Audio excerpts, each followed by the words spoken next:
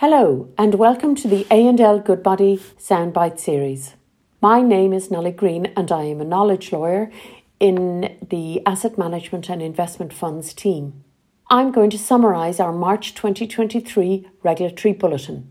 In it we cover both the Irish domestic developments and EU developments relevant to the asset management and investment funds space. You can find more detail in our monthly bulletin on our website. On the domestic side, the Central Bank issued a letter setting out its expectations around costs and fees for UCITS and AIFs. The Central Bank Individual Accountability Framework Act 2023 was enacted. The Central Bank launched a consultation on the implementation of the Individual Accountability Framework.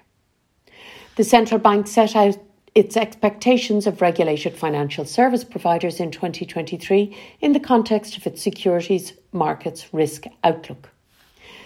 The Central Bank issued guidance and clarification on UCITS PRIPS KID filing requirements. The Central Bank issued updated guidance on marketing requirements for UCITS and AIFs. The Central Bank notified changes to the fitness and probity application process for PCFs, effective 24 April 2023. The Central Bank expects full compliance with ESMA guidelines on stress test scenarios under the MMFR from 27 March 2023. The Central Bank will consult on the incorporation of a provision in the Central Bank UCITS regulations and AIF rulebook that all managers of MMFs adhere to the guidance. The Central Bank wound down its COVID-19 regulatory flexibility measures. The Central Bank emphasised the importance of diversity and inclusion within the financial services sector, and the Central Bank issued 2 markets updates. And in EU developments, Verena Ross, Chair of ESMA, spoke on the supervision of investment funds, highlighting liquidity and leverage risks and ESMA expectations. We look at greenwashing developments. The LTIF updating directive was published and will come into effect on 10 January 2024. ESMA issued a new Q&A on AIFMD. ESMA published a letter on market abuse insider list proposals.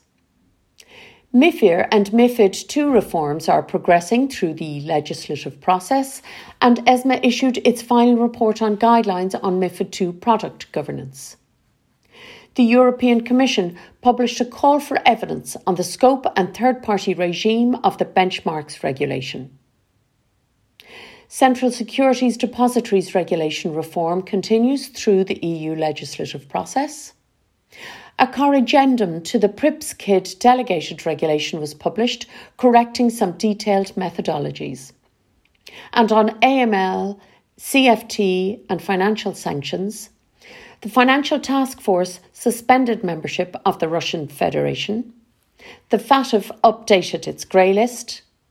The FATF updated its guidance on beneficial ownership of legal persons and its guidance on beneficial ownership of legal arrangements. And the EU adopted a 10th package of sanctions against Russia. And that's our March summary. My email address is ngreen@algoodbody.com. That's NGREENE@algoodbody.com. Thank you.